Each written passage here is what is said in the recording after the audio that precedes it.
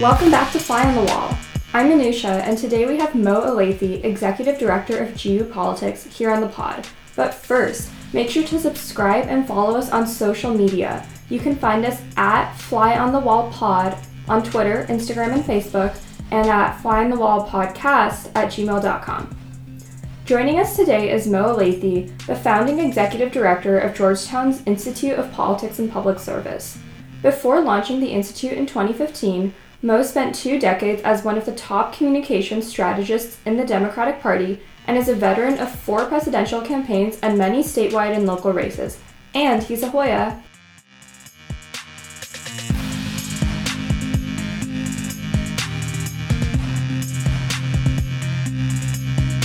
Welcome back to the pod. Today we are so excited to have Mo Elleithee, Executive Director of GU Politics, here with us on the podcast. Thrilled to be here. My first time. I'm excited. We are so excited.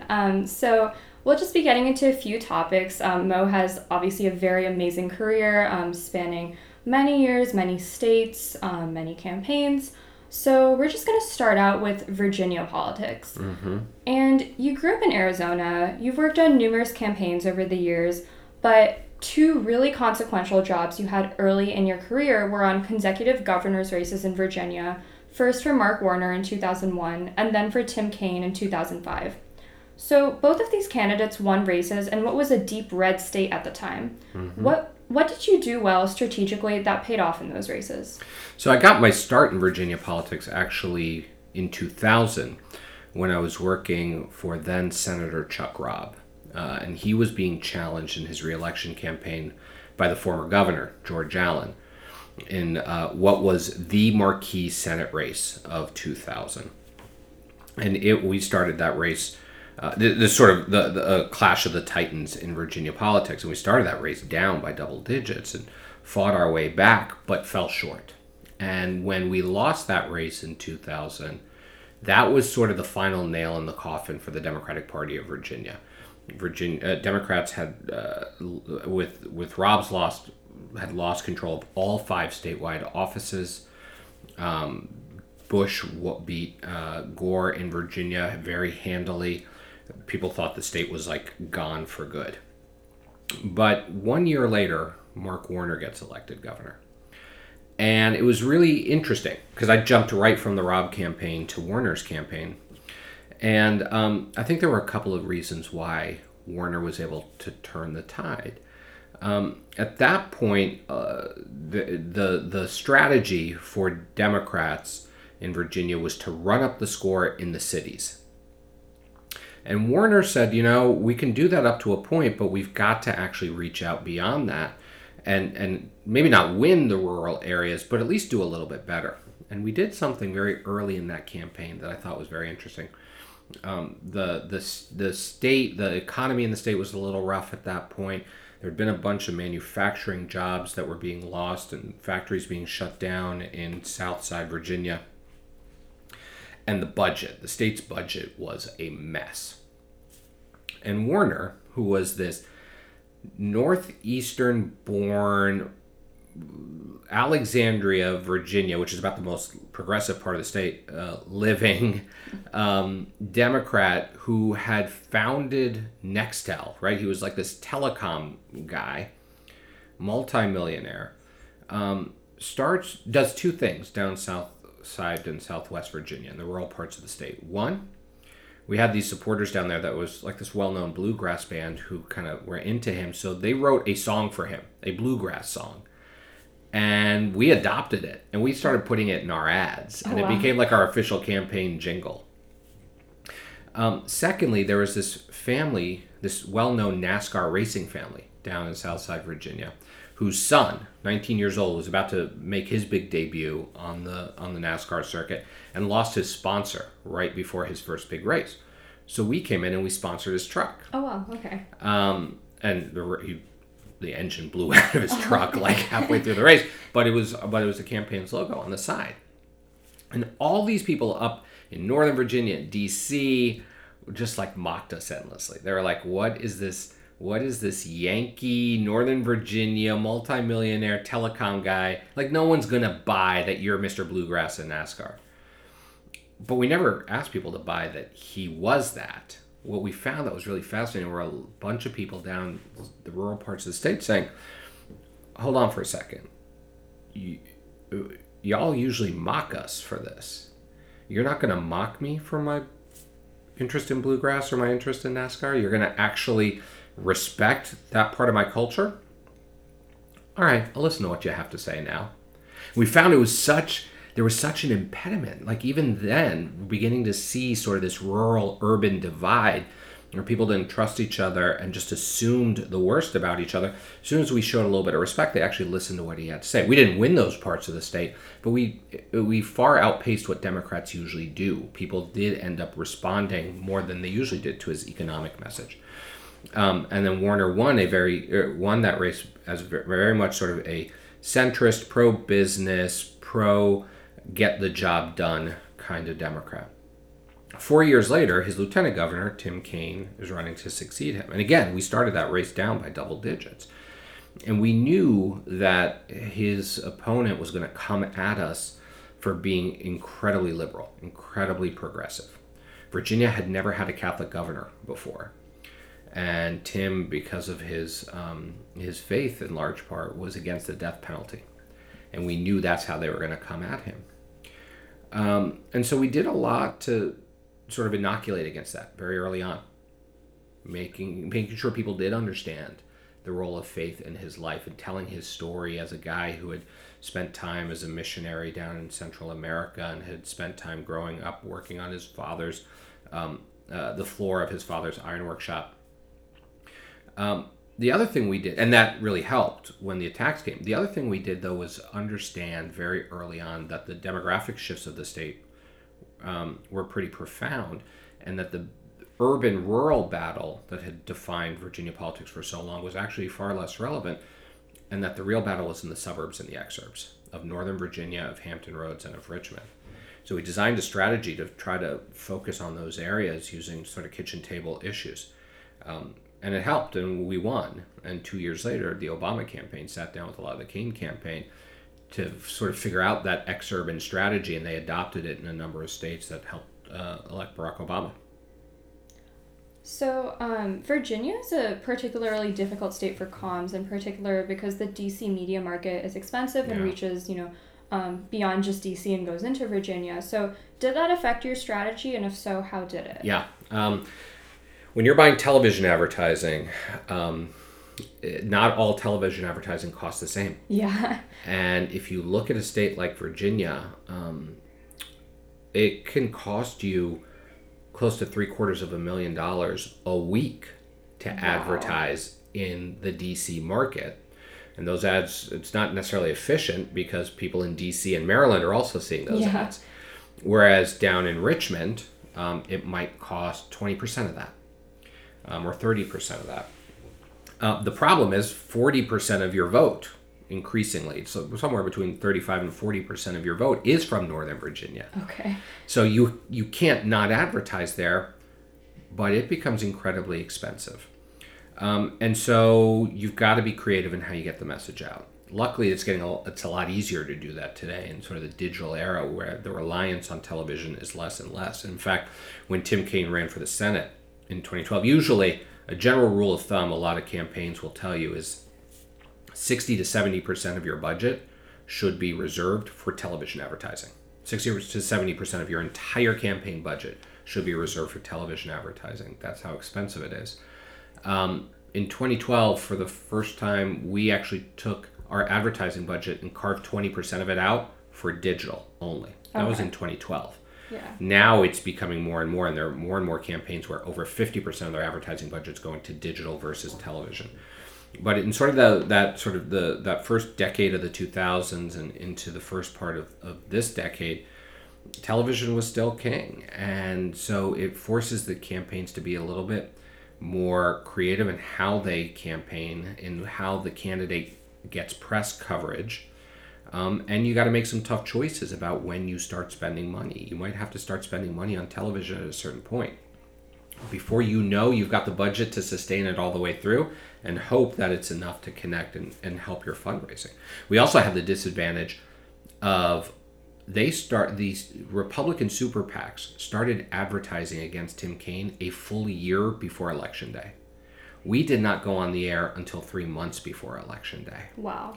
So we were taking a lot of hits, and every day watching the polls and looking at our data to make sure that those hits weren't impacting us. And if they did start impacting us, we'd have to respond. And luckily they didn't.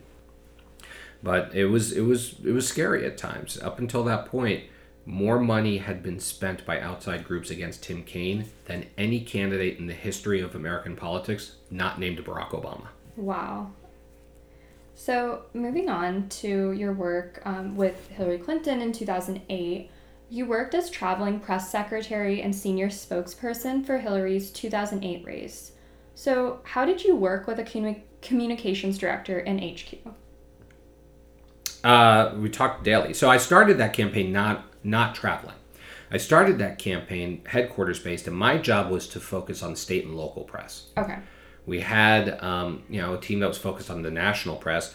My job was to hire and oversee all of our state press secretaries in the early primary states like Iowa and New Hampshire, South Carolina, and Nevada. I cared much more about the Des Moines Register and the New Hampshire Union Leader than I did about CNN or the New York Times. And it was a great gig. A couple months before the Iowa caucus, though, we began to see that the wheels were coming off the wagons in Iowa. And so I deployed full-time. I was based in Des Moines, kind of went all in on Iowa, worked with our team on the ground there, and I was there for 2 months. When we lost the Iowa caucus, we kind of shifted a lot of the chairs on the deck, and that's when I went on the plane full-time and I became the traveling press secretary. And so I was there pretty much from the New Hampshire primary until the very last day of the campaign. I saw a completely different campaign once I went on the road than what I saw in headquarters. Okay. When you were in headquarters, you get stuck in a bunker. Yeah. And you're just dealing with incoming all the time. And it's easy to lose touch with that interaction between candidates and voters. When you're traveling with the candidate, that's all you see. That's all you see is that interaction between candidate and voters.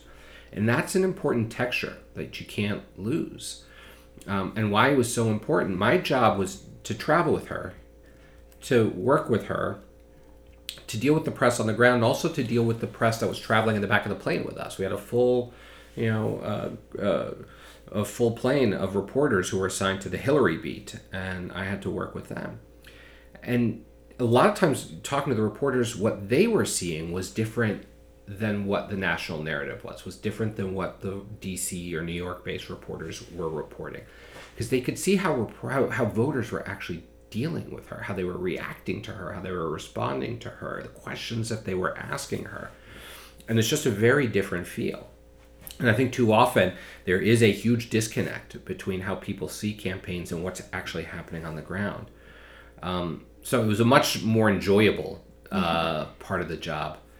Unfortunately, I got there. It was a little too late. Sort of the numbers, the cake had already been baked in terms of the delegate math. But it was to feel the excitement and the energy on the ground. I've never experienced anything like it. How surprised were you in the campaign by the rise of then Senator Obama, and how did it affect your messaging? I don't think I've ever been a part of a more historic race than the 2008 campaign. And even though I was on the wrong side of it, or the losing side of it, I should say, I wouldn't trade the experience for anything in the world. Barack Obama was a once-in-a-generation type of figure. I don't think anyone underestimated him for one bit within the campaign. I think most people saw that he had the ability to connect and transcend in ways that no one else in the field really could. And so he was always, I think, viewed by most people as our number one threat to the nomination, to winning the nomination. The thing about Obama was he had a crystal clear message from day one.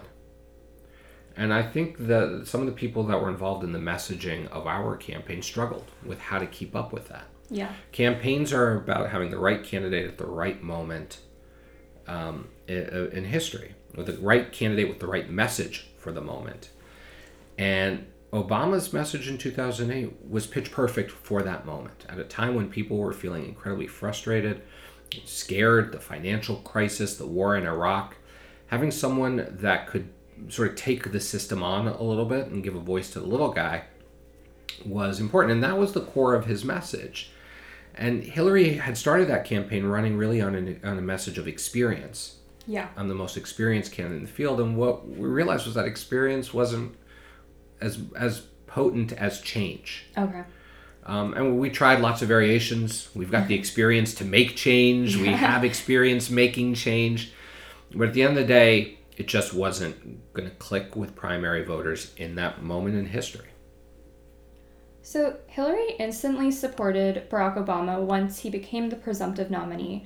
Do you think that was a hard sell given how nasty the primary had become? No. So after the campaign ended, I was sort of the last guy standing in the press shop. Okay. And I stayed on with her through the general election when she was campaigning for Obama. Okay. I was one of about two people that stayed on with her through the general election in the comms shop.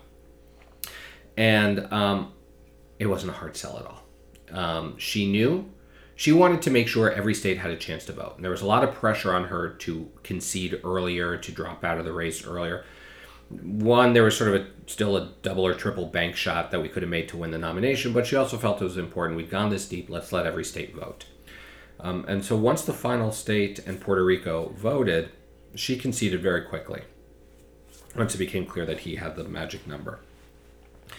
And at that point, they made a decision together that she was going to campaign for him. Their first event after he secured the nomination before the convention was in Unity, New Hampshire. Okay. That was a very deliberate decision, and the two of them appeared on stage together. And she was out there campaigning for him very aggressively and very often. She knew how important it was to turn the corner on the Bush years, and that he was the guy that was going to do it. So there was no hesitation. She campaigned for him. There was some talk for a while that maybe he would consider her for running mate. I don't think that factored into her calculus. She just wanted to help him. And then, of course, it paid off. And he made her Secretary of State at the end, which I know she was very honored that he did that. So moving on to your time at the DNC. From mid-2013 to mid-2015, you worked as the comms director for the DNC. So how did you transition from the campaign lifestyle that you've been doing for so long to a lifestyle in DC? And what made you want to settle down in one city? So, look, DC had been home for a while anyway. After I graduated from Georgetown, DC was always where I came back to in between campaigns. And after the Kane campaign in 2005, I started a consulting firm with a friend of mine here in town. So DC really did become my anchor. And Hillary's campaign was based in Arlington. So I was tethered to DC already.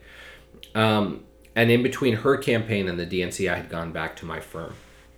But while I enjoyed being a consultant, and I had some tremendous clients, I began to feel like we were missing something in our political discourse. We were increasingly becoming more of a personality-based political system. And I believe that the parties were suffering as a result. And so my goal when the DNC, when I was approached about maybe going to the DNC, was, is there an opportunity to kind of help define what it means to be a Democrat? Help define the party in a way, not just the negative against the Republicans, although that was certainly part of the job. But do we have an opportunity out of the DNC to help make a better case for the Democratic Party? And so I decided that I would do something different and try that. And it was a tough time to be at the DNC. Coming off of the Obama re-elect, the DNC was struggling. It was in financial, it was $23 million in debt. Wow. It did not have a full staff. And there were a lot of challenges at the committee. And so much of our energy was just trying to get it back on solid footing against an RNC being led by Reince Priebus that was sort of hitting all of its marks. Reince Priebus really did sort of turn the corner for the RNC, and I don't think he gets enough credit for how he strengthened that committee. We had a lot of challenges, and so I feel that I did not, we didn't do what I wanted to do. I did not get the chance to tell the story of the Democratic Party the way I would have liked to. And looking back on my 20 years in politics, I would say that my time at the DNC was probably my biggest regret in that. Not that I went to the DNC, but that I wasn't able to achieve that goal. How was running the communications of a national committee different than a campaign? And did you have to create any new strategies while you were at the DNC? So it is different. Like as I was saying, we are very much a personality-driven political system. Yeah. Candidates drive the party, particularly at the presidential level. That's how you can go from, the Republicans can go from Mitt Romney being in an RNC that fully supports him to Donald Trump and an RNC that fully supports him. And so it is different in that it's a challenge. So, and when I got there, we also had a White House where the president defines the party.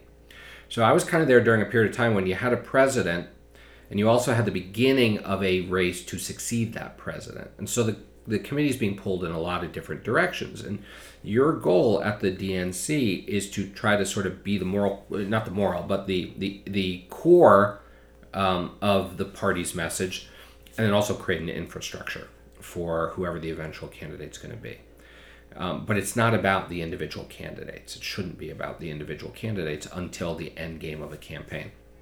It should be about the bigger party and the bigger party infrastructure. In terms of new strategies, I'll say the biggest thing that we grappled with in the comms shop, besides just sort of keeping up with what was increasingly becoming a very large Republican field for 2016, was the rise of digital media and how that was changing the nature of how we communicate with ourselves. I came in starting to build an organization based on sort of traditional models, and it became very clear very quickly that the way people are communicating is rapidly changing. Social media is rapidly changing how people talk to one another. The traditional media outlets weren't the only ones driving the cycle. The legacy media outlets weren't the only ones driving the cycle. And you had new media outlets like BuzzFeed and Vox and all these others, and Breitbart on the right and IJR on sort of the center right, that were all emerging. And Vine, which was around for like a hot minute, was actually having an impact in political dialogue in the way that Twitter was. So we had to adapt, and so we integrated in some ways the digital team, which was a standalone department, into all of our communication strategy meetings, and we created a new position for a director of digital media to help sort of figure it out. And when I left in 2015, I feel like we just had begun to scratch the surface as a committee on how to deal with sort of that changing landscape. So going off of what you had said earlier about having the White House and how that might have affected your messaging and your vision at the DNC, so what exactly was the vision that you had for the DNC messaging, and how did you use that message to improve the committee's image? So in the run-up to the 2014 midterms, we did a series of focus groups around the country, where for sort of 4 different regions of the country on 4 different nights, and these were all independent voters. And it was really fascinating.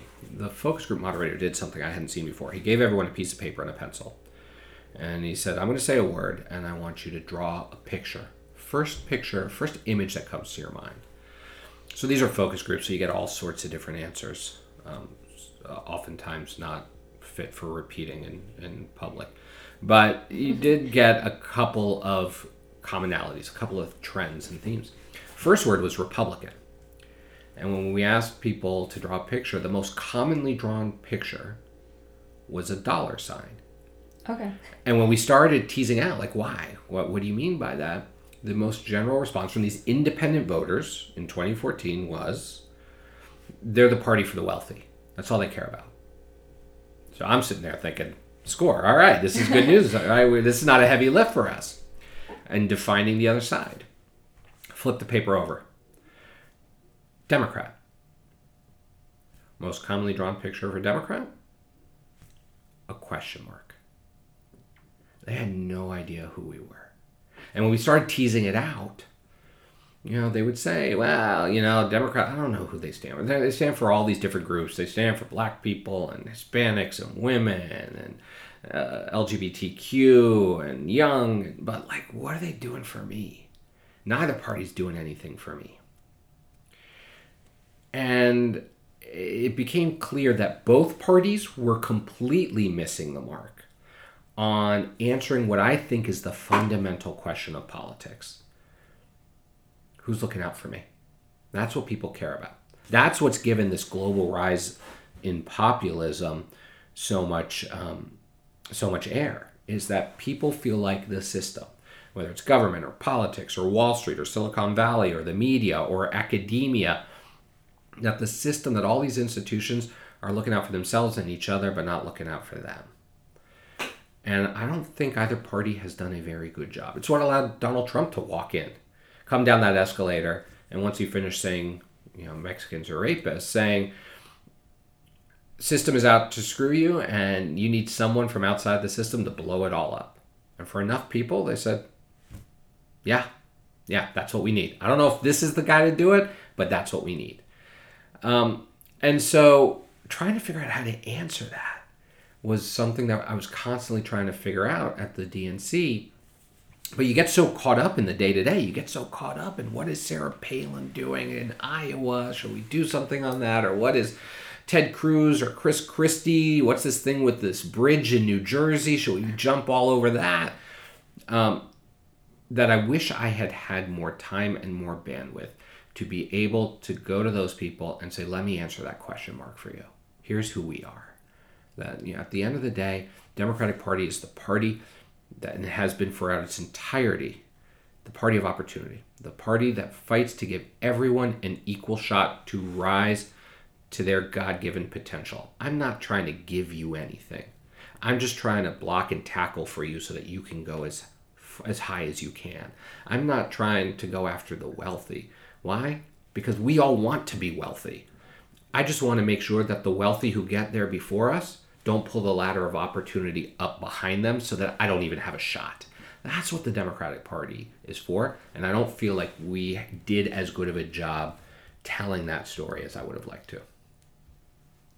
So moving on to currently what you do. So besides, being the executive director of Geopolitics, you're also a contributor on Fox. Yeah. Yep. And it's been interesting to see how you reply to some people on Twitter.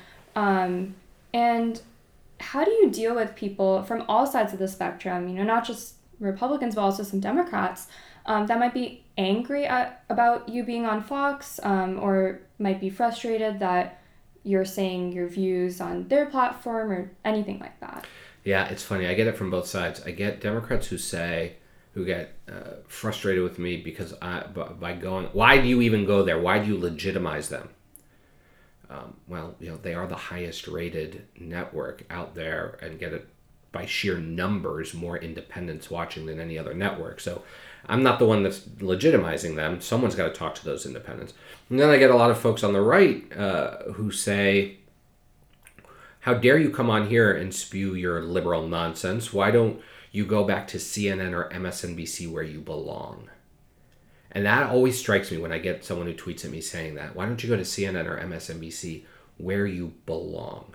In other words, I am offended that I am being forced to hear a perspective that is different than mine. You should go someplace where your perspective is more welcome. Well, shouldn't all of our perspectives kind of be welcome everywhere? And this, to me, is the fundamental problem with our politics today. It's that we live in these echo chambers and these filter bubbles where we isolate ourselves from other perspectives. And when we isolate ours, right? Think about it. It's everywhere. We live in communities surrounded by people who think and sound like we do. And we go to school or work surrounded by people who think and sound like we do. And our social media feeds are populated by people who think and sound like we do. And we get our news from places that reinforce what we already think. To the point where every input in my life is just this, it's reinforcing what I already think. And if we're all doing that, if we're being isolated from other perspectives, then we eventually begin to demonize different perspectives. Now, there are perspectives that deserve to be demonized. I will never try to find any sort of common ground or mutual understanding with white supremacists. I'm just not going to do it. No interest in that. But if more people on my side had stopped saying every Trump supporter is a racist misogynist, we would have heard the percentage of them who weren't, who were just frustrated with the system, because we had a message for them. We had a story to tell them. We could have won them over. And if everyone who watches me on Fox News and stops screaming at me that I'm a libtard, terrorist-enabling socialist, which is a very common refrain, I guess that's in the Twitter troll talking points, then if they stop coming at me with that, maybe they will understand what my frustrations are today, and maybe they have something to say to me. We could engage. And I'm not looking for a common ground, because we don't always find common ground. We've been through armed conflict with ourselves as a nation. We don't always find common ground. But maybe we detoxify the air. And maybe I'm a better advocate for my side if I can get inside your head and actually understand what's motivating you, as opposed to just telling you what I think motivates you. So that's why I do Fox. And it's hard sometimes. And I go on Twitter, and it's a very toxic place. And I found that my strategy for dealing with it is just not to engage with the toxicity. Just respond to them calmly, sometimes with some humor, sometimes just kind of amplifying the absurdity of the attack. Yeah. But not taking the bait, not engaging on their level. And not only do I hope that detoxifies the air, and I've had a couple of those people actually come back at me and say, you know what, you're a good sport. And like, we now have more fun banter with one another. I also find it very oddly therapeutic, and it's much cheaper than therapy. So just moving on to our last segment, we now have a lightning round Right. with a few questions. So first, all-time favorite Hoyas basketball player? It's hard. I've got to go with 3, though. Sorry. Patrick Ewing. And then I was a student here when both Dikembe Mutombo and Alonzo Mourning were here. And so I've got a soft spot for them. Wow. Okay, number 2. Most interesting question from a reporter on HRC 08, the campaign. Sitting with a group of campaign embeds in a hotel bar in North Carolina a couple nights before the North Carolina primary, arguing with them about whether or not Hillary Clinton was really making a run for vice president, and them telling me that since I could not be inside her head, I could not say with certainty that she was not. And I could not convince them of the absurdity of their argument that they could assert that she is, even though they weren't in her head either. That was maybe the most absurd argument I ever had on that race. And the last one, this is a little bit more of like a short question than a lightning round, but how did you get Tim Kaine to officiate your wedding? I asked him. Tim, I've known Tim since he was the mayor of Richmond. He was the and running for lieutenant governor. When I was working for Mark Warner, he was our running mate. I came back, I worked for him. He is such a special person. Whatever your politics are, wherever you are on the ideological spectrum, you want more Tim Kaines in public life, because he's coming at it from the perspective of a servant leader. Even if you disagree with him, you know his heart's in the right place.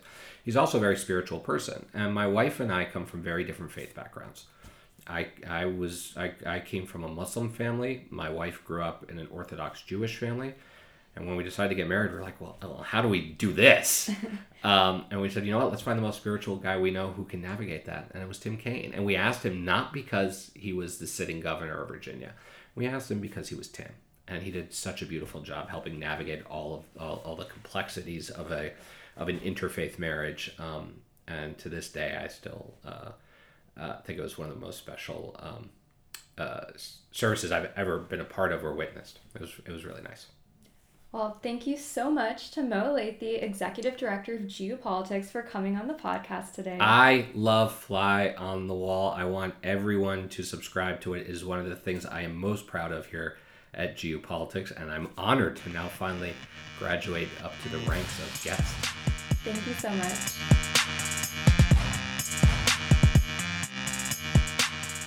Thanks so much for listening. Make sure to subscribe to us on iTunes and follow us on social media at Fly on the Wall Pod on Instagram, Twitter, and Facebook.